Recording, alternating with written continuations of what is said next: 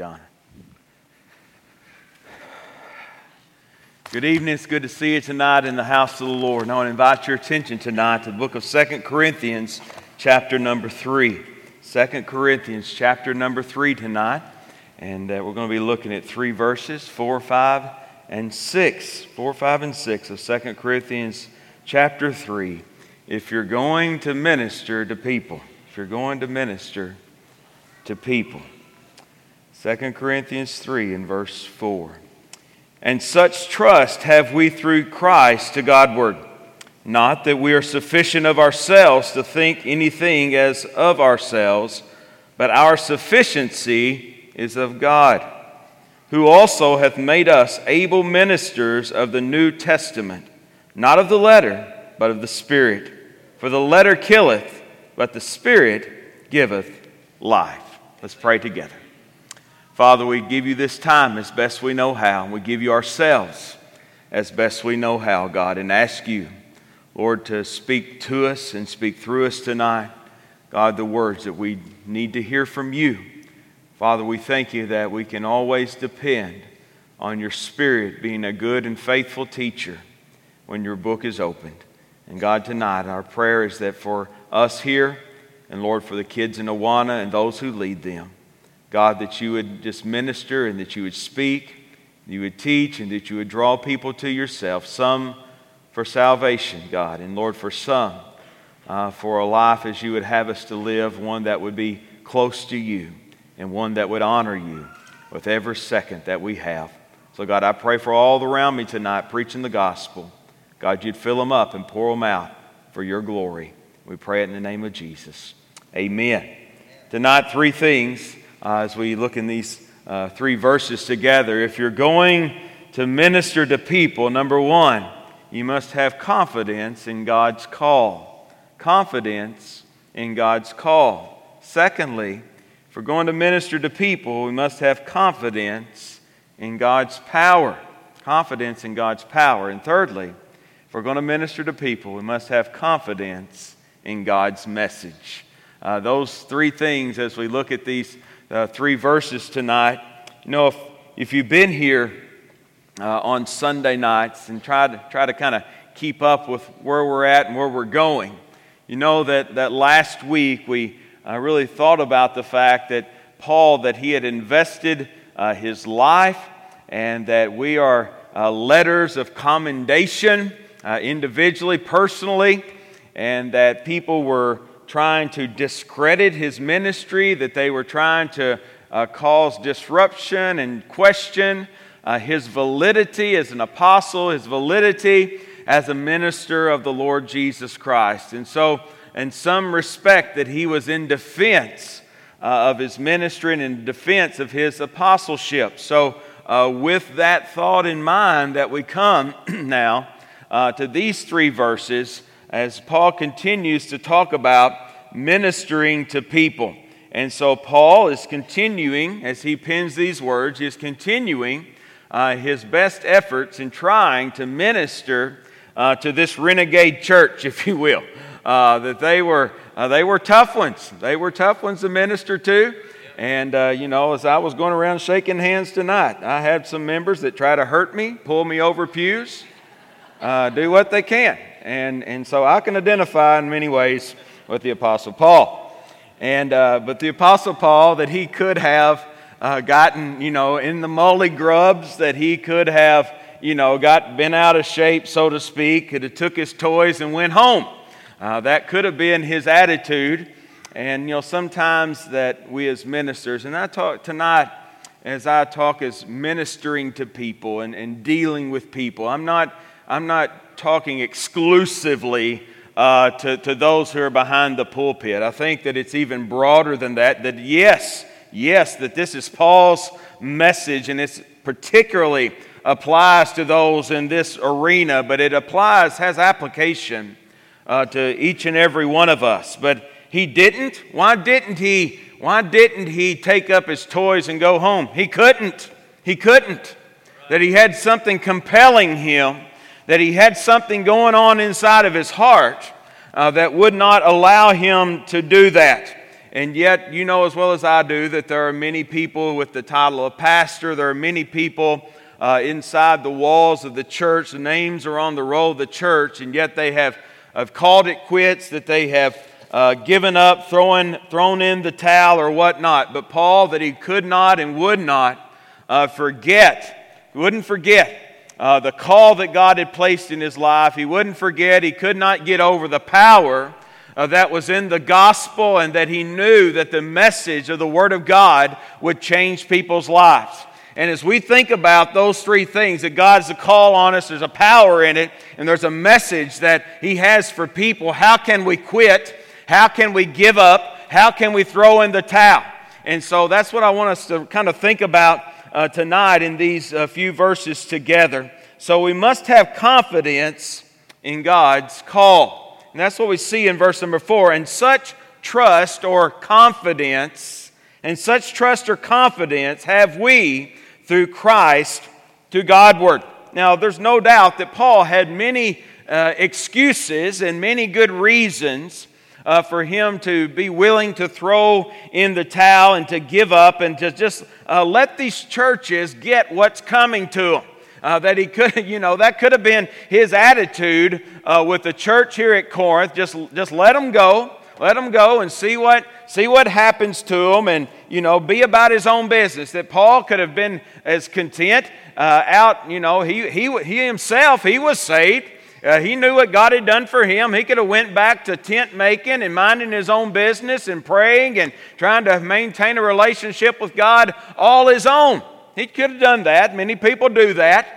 But there's something down deep that he knew he couldn't get away from, that God had called him, that God had placed him in the ministry that he was at. And even as believers, as we come to think about that, my prayer is as people that we're going to get discouraged. There's going to be days of difficulty in our walk, that people are going to let us down, that things aren't going to go as we think that they should. But my prayer is that we'll never be able to get away from the fact that we know that we're where we need to be, doing what God has called us to do, and know that what we are a part of is bigger than we are, and that we won't quit, we won't give up. We'll keep pressing on toward the prize of what God has for them. So he knew that he could not do that. He knew that even, if they appreciated him or they despised him, it really didn't matter at all. That he must keep on keeping on. There's no difficulty, there was no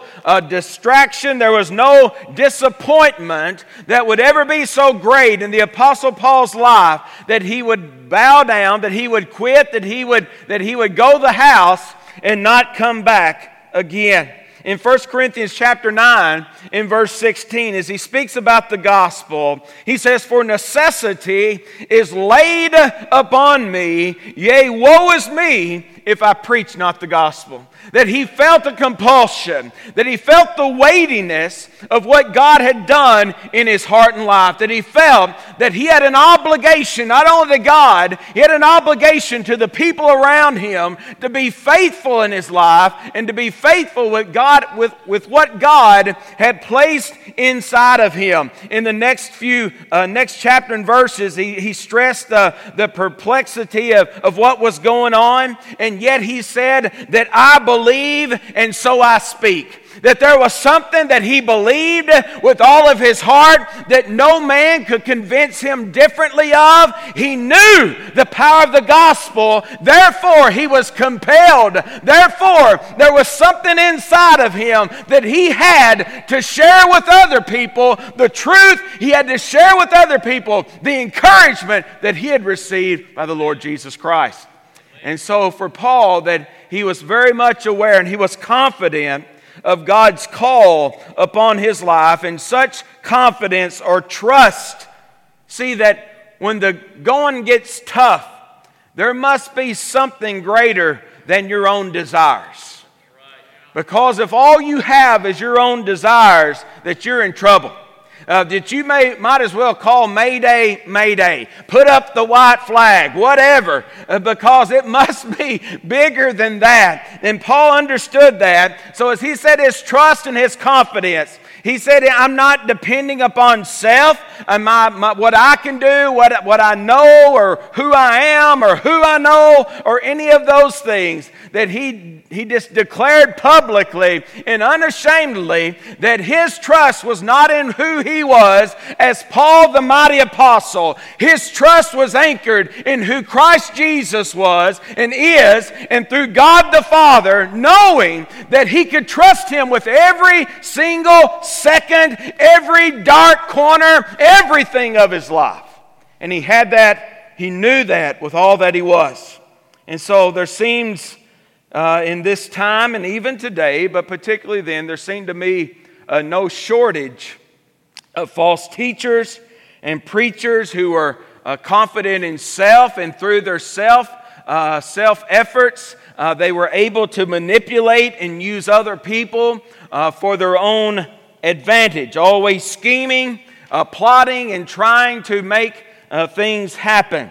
But Paul said, hey, if that's what they want to do, so be it. That is of no importance to me, that I'm keeping my eyes, I'm keeping my heart fixed upon that which is true, upon that which is solid, and that which will keep me going through the difficulties of real live ministry. He knew why he did what he did. Let me ask you, do you know why you do what you do?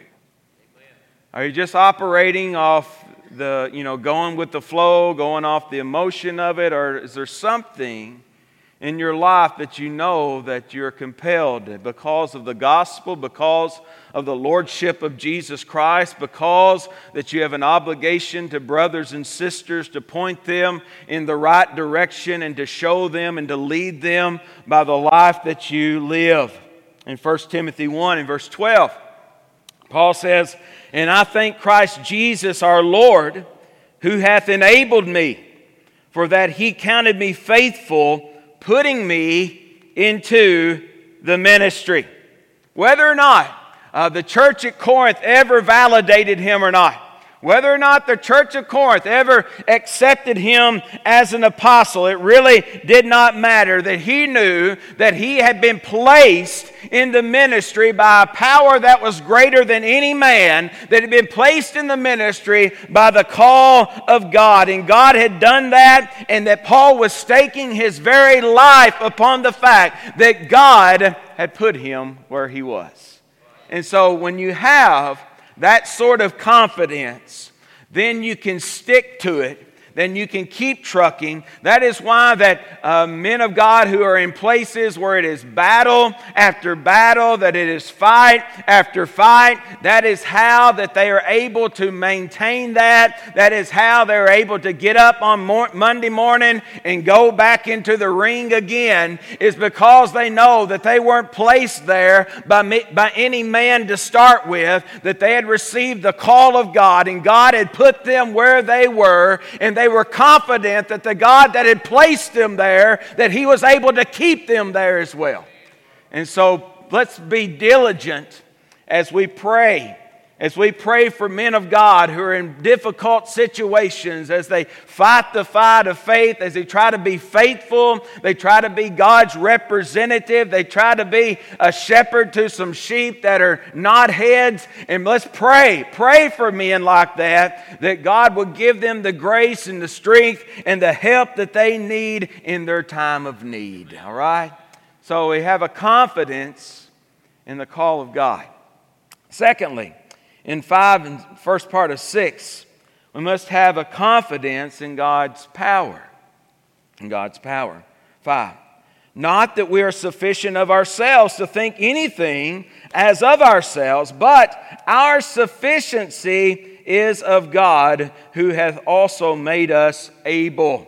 Now, those are some awesome words there. Some great reminders in our heart and life as we minister. And as I said, this isn't, exclusively for someone who has pastor as their title. These are for believers, I think, that we are to be in the know, the fact that we are working not with our own power. We can.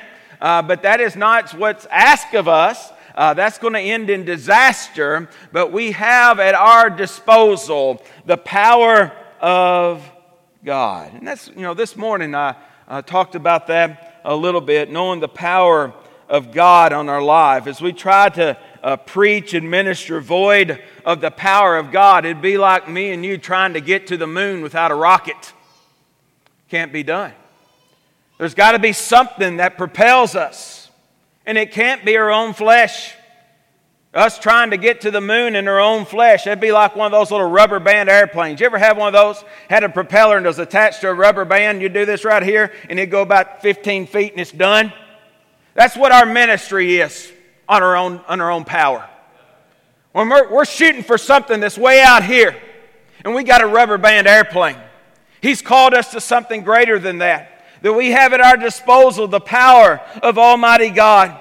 And what Paul was confident that God had called him to do, that he was equally as confident that God was going to empower him to do the same thing, that the task that God had set ahead of him, it was not a task that was equal to man's strength, that God has set before us as believers, that He set before me as a pastor, that He set before us as a church a task that is bigger than what a man can produce, but He set before us a task that God can accomplish through our lives.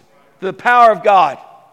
And unfortunately, that I believe that for the most part that we as the American church, that we are accomplishing that which a man can accomplish. And He's called us to accomplish things that only God can accomplish. And He chooses to accomplish it through men and women of flesh. Paul understood that we aren't sufficient. That's hard for us to say. He says we are not that we are sufficient of ourselves. We might need to put that on the mirror to really boost our ego on Monday morning. See, that's kind of counter to what, some people would have us to think about ourselves. Get up, eat your Cheerios, and tell yourself you're all that. And Paul said we must be reminded that we're not all that. Because it is our natural tendency to think that we are. And to believe that we are able in and of ourselves. And Paul, that he knew that. And I believe that one of the old writers, that he was right when he said that this isn't pretend modesty. Sometimes we have believers today, we have pretend modesty. But Paul, that he wasn't throwing out any pretend modesty. I believe that we can truthfully say that anyone throughout the course of history that God has significantly used, He has used him not in spite of his inability, but He has used him in spite of his ability. Do you hear me? He didn't use him in spite of his inability. He used him in spite of his ability. See, that's kind of counter to what we want to believe. We see somebody that God has put their hand on and called into the ministry, and you say, boy, I see how God could use those talents. God don't need anything that I have to offer Him. God doesn't need anything that any man has to bring to the table. That's all garbage. He doesn't need our insufficiencies. Our sufficiencies, whatever.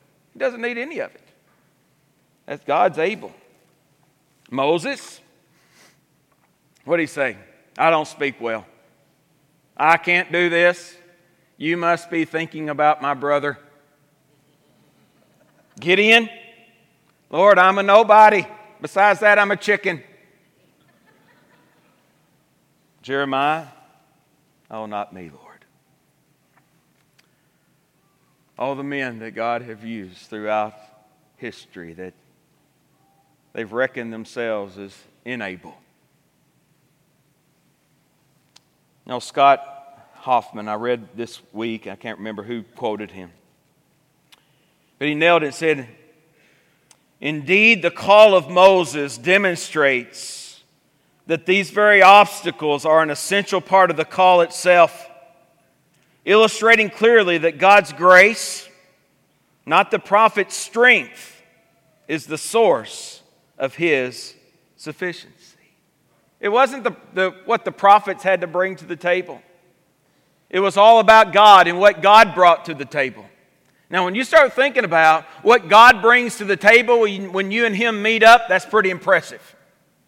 That changes the dynamic of the whole thing. And Paul had learned that not to rely on any skills that he possessed. And don't get me wrong, Paul had plenty of skill. He had plenty of skill. But Paul learned to let the Spirit of God work through him. It wasn't enough. It wasn't enough for him not to take the credit. Because he said, not that I'm sufficient. But he went on a step further. And he gave the credit to where credit was due. That's a good notice right there about what Paul did. It wasn't just enough for him not to take credit. But he went that extra mile. And he put credit where it should have been. That's in the lap of God. So the credit should be. Read this week, said God can achieve His purpose either through the absence of human power and resources or the abandonment of reliance on them. All through history, God has chosen and used nobodies because their unusual dependence on Him made possible the unique display of His power and grace. He chose and used somebodies only when they renounced dependence on their natural abilities and resources. God will use anybody. But it's when we bring nothing and we allow God to bring it all. That's when God's going to use us. When we bring nothing, we allow God to bring it all. So, last part of 6. Who also hath made us able ministers of the New Testament, of the New Covenant, not of the letter, but of the Spirit. For the letter killeth, but the Spirit giveth life. So, Paul had confidence in his call. He had confidence in the power of God. And now we see that Paul had confidence in the Word of God, God's message. Now, we don't know exactly what all the false teachers were, what they were, promoting and what they were saying. Generally, it's this, that they would say, hey, it's the grace of God plus something else. That's generally what you can count on their theology being. And so they're trying to discredit the ministry of Paul in that way. And so it always has been and always will be the preacher, the teacher, the lay person who has a concern for lost souls, who has a concern for the spiritual life of those they are around. Let me ask you, do you have concern for the spiritual life of those that you are around? Whether that be at work or at play or whatever. That I pray that God would give us a heightened sensitivity to the spiritual condition of the people that we rub shoulders with every day. And that's how we're going to make a difference, is that throughout our lives, as we do things, as we work, as we play, as we shop, as we this and that, those people that we are with, that we will have some sense of concern for their spiritual well-being, some sense of concern for their soul. But Paul knew that everything was really wrapped up in, that it all found its basis in the fact that we are to be people who are of the New Testament, of the New Covenant. Now, when we say the New Testament or the New Covenant, I'm not talking about that half of the Bible, all right? And it's contained there. But basically, as we talk about that, we're talking about that we, through Christ Jesus, that He lived a perfect life, that He died in our place, that they buried Him, that He rose again, and that He's coming back again, and that if we put our faith and trust in what He has done on Calvary, then we can be a recipient of what He has done. All right? And so the New Testament is the good news of what Christ has done. It's for by grace are you saved through faith, that not of works. It's a gift of God. That's the New Testament. That is the new covenant. Now, Ephesians 2:19, now therefore you're no more strangers and foreigners, but fellow citizens with the saints of the household of God, that we have been made a part of the household of God. That is the New Testament. That is the new covenant. There are many covenants that were made in the Bible. In Genesis 17 and 18, we have the Abrahamic covenant, where God promised Abraham a people, and He promised him land, He promised him blessing, He promised him an eventual Messiah. The Davidic covenant in 2 Samuel there in chapter 7 through 16, you see that laid out, that God promised David that there would be a greater heir, and there would be a king that would forever sit upon his throne. There's another covenant there. There's the Mosaic covenant you see in Exodus 24, when God said, He gave His covenant blessing for those who live righteously, and those who really are able to live to the standard of obedience. Oh, that's trouble, isn't it? Being able to live perfectly in obedience to the law of God. I can't do that. I don't know, I might can. I haven't tried. Neither of you. You see, we can't do it. We can't do it. It's impossible. As our lives line up with the law of God, that we don't break the commandments break us, that our lives just butt up against it and break. We're broken people. We're sinful people. So, how are we to... What's our hope? What's our hope if we can't experience this covenant? Because we can't live up to the goodness factor. It's the New Testament. It's the new covenant that God prepared for us. Jeremiah 31 and 31 through 34. For they shall know me from the least of them and to the greatest of them, saith the Lord. For I will forgive their iniquities, and I will remember their sin no more. That's the New Testament. That's the new covenant. That's the good news. And it is all anchored in the cross of the Lord Jesus Christ, that He is able to forgive us our sins. He is able to forget our sins because of what the Lord Jesus Christ did when He died upon the cross. And so that is the message that Paul had confidence in. And that is the only message that you and I can have confidence in. When Jesus was transforming the Passover into the Lord's Supper, and He said, this cup is the new covenant in my blood. That He was pointing to that, and that we would recognize that what He was doing on the cross, that it is what instituted and brought into being the new covenant, the New Testament. So Paul, that he was compelled in his life because he knew that there was a message that he had to preach. There was a message that he must proclaim.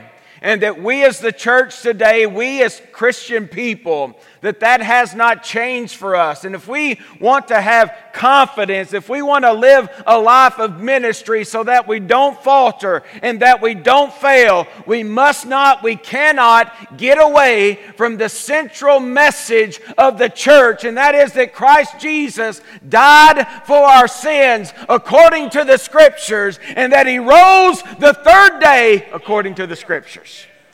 That is the message of the New Testament church.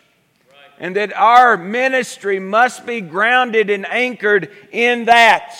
And everything else everything else, that it grows from that. You see, Paul's message was not moral reformation. And that's what we see being preached oftentimes as a moral reformation. If you'll just change your actions, that things will get better. That your life will be better. You'll have a better this, a better that. You'll just change these actions. But that wasn't Paul's message. It wasn't about morality. It was a spiritual transformation. That's what it was, a spiritual transformation. And that's what's going to change our lives. It's a spiritual transformation. Now he says here that we're minister of the New Testament, not of the letter. Not of the letter, but of the Spirit. For the letter killeth, but the Spirit giveth life. Now, if all we have is failed attempts at keeping the law, and that's what we've got. Any effort to keep the law, all it is on its best day is a failed attempt. If all we have is a failed attempt, that we have a pitiful existence, that we're living in pain and misery and defeat every day of our life. And that's for here and now, but it will lead us to eternal damnation if that's what we've got. He says the law, the letter, it kills. It kills. But the Spirit gives life. So, in contrast to the external and the external failure, to add on top of it, the external failure now, because of the Lord Jesus Christ, that we have in our hearts an internal fulfillment because of a relationship with Jesus Christ. Now, all these things that we failed to do, now we have now we have an internal fulfillment because, not that we've done it, because Christ has done it in our stead. And so, through the New Testament, that we have life. Through the New Testament, we have what the Spirit provides. So, as we conclude and kind of wrap this up, what we have is a specific demonstration of what Paul laid out for his own life and how that he had prepared himself for what ministry had brought him. Now, we don't need to wait until we're in the thick of battle to try to start putting this into play. Now, now is better than, later, but, need to do it. Need to get in on this. Get in on this and understand these truths that Paul has given us. Because once you're already discouraged, once you're already defeated, it's hard to climb out of the hole. All right? And so we need to get this on the front end of life. Embrace it now. Embrace it today. And help this be bedrock for you and for me, that we'll build our life and build our sphere of ministry upon these three things. So, you don't have to be a preacher to learn this lesson. And so, even though there are preachers in here tonight, and they do need to learn this lesson, and we do need to learn this lesson, it must be broader than these knucklehead preachers that are here tonight. It must be able to encompass all of our lives. It must be the motivation by which each and every one of us that we live. So the question must be asked, do you want to be used by God? Do you? Do you really want to be used by God? Throughout history, who are the people that God has used? What's the character and the nature of their lives look like? Are you the same quality of person that they are? Do you have the same drives and desires and ambitions that they had?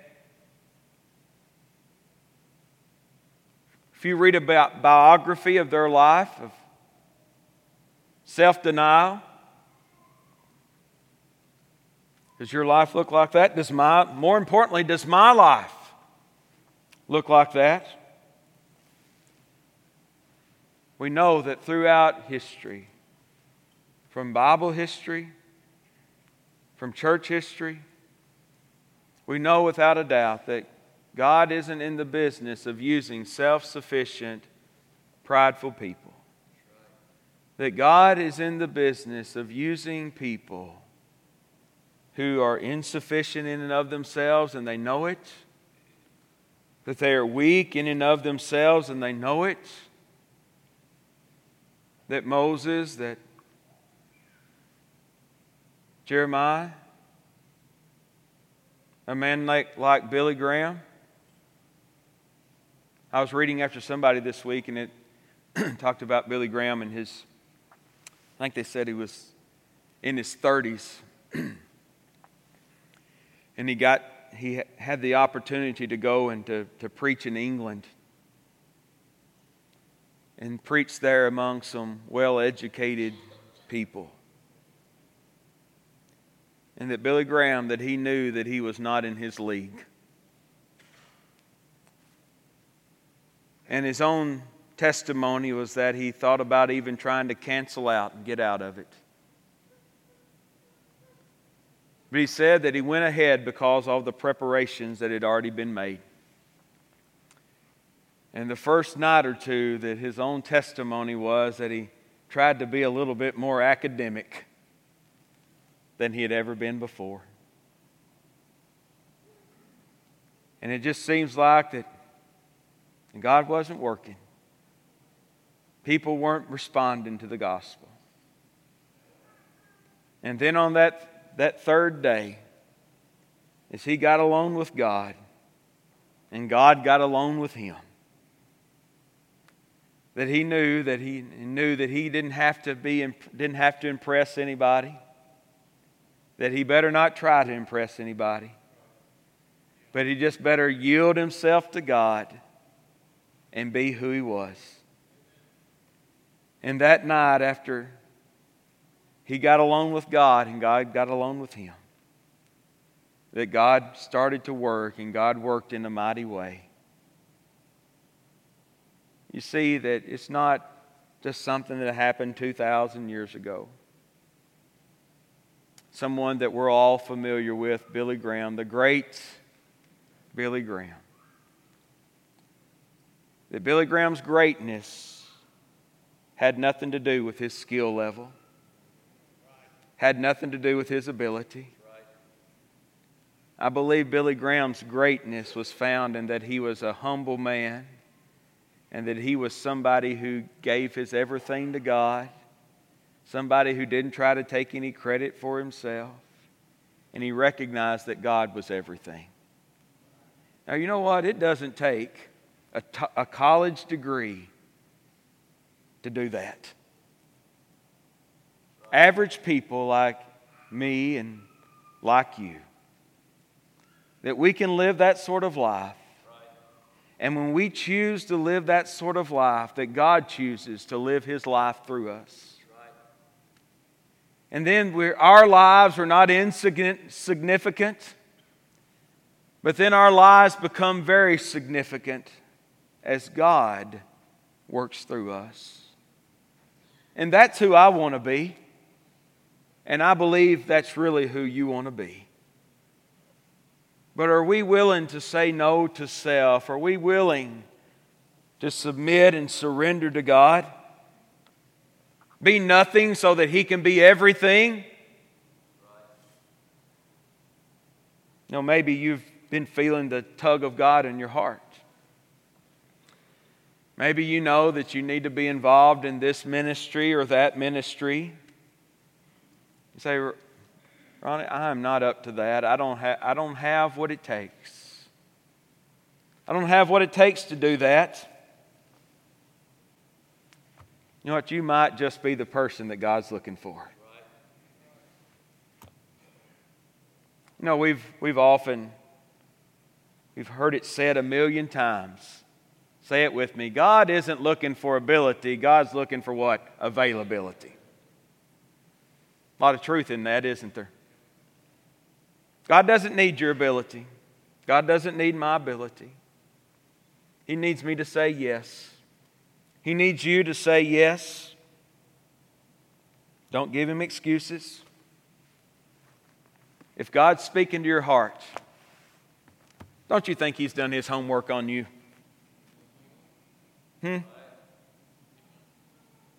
He's done His homework on you. He knows what He's getting. He wants you to be a part of this grand and glorious ministry. We've got a lost community. We've got a county that needs Jesus. We've got co-workers that need Jesus. Hopefully I don't, but you do, man. All right?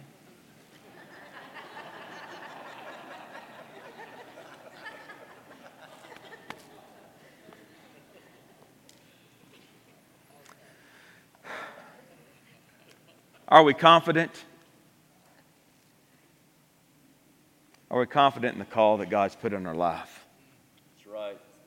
That God hasn't just saved you for you to sit down. God saved you so He can use your life for His glory. That's right. Are we confident that we serve a God that's powerful enough to use our lives, as weak as we may be? And are we truly confident in the gospel? Amen. The good news.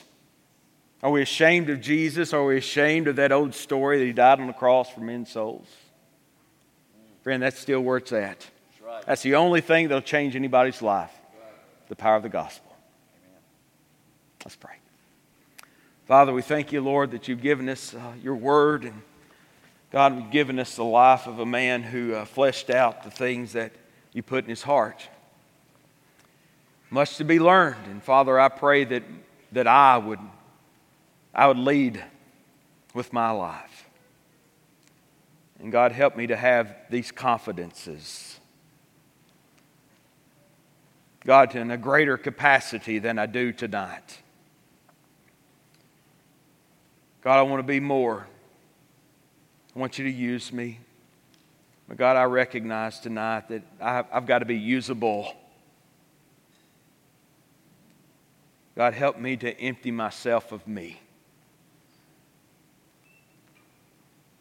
so I can be filled with You.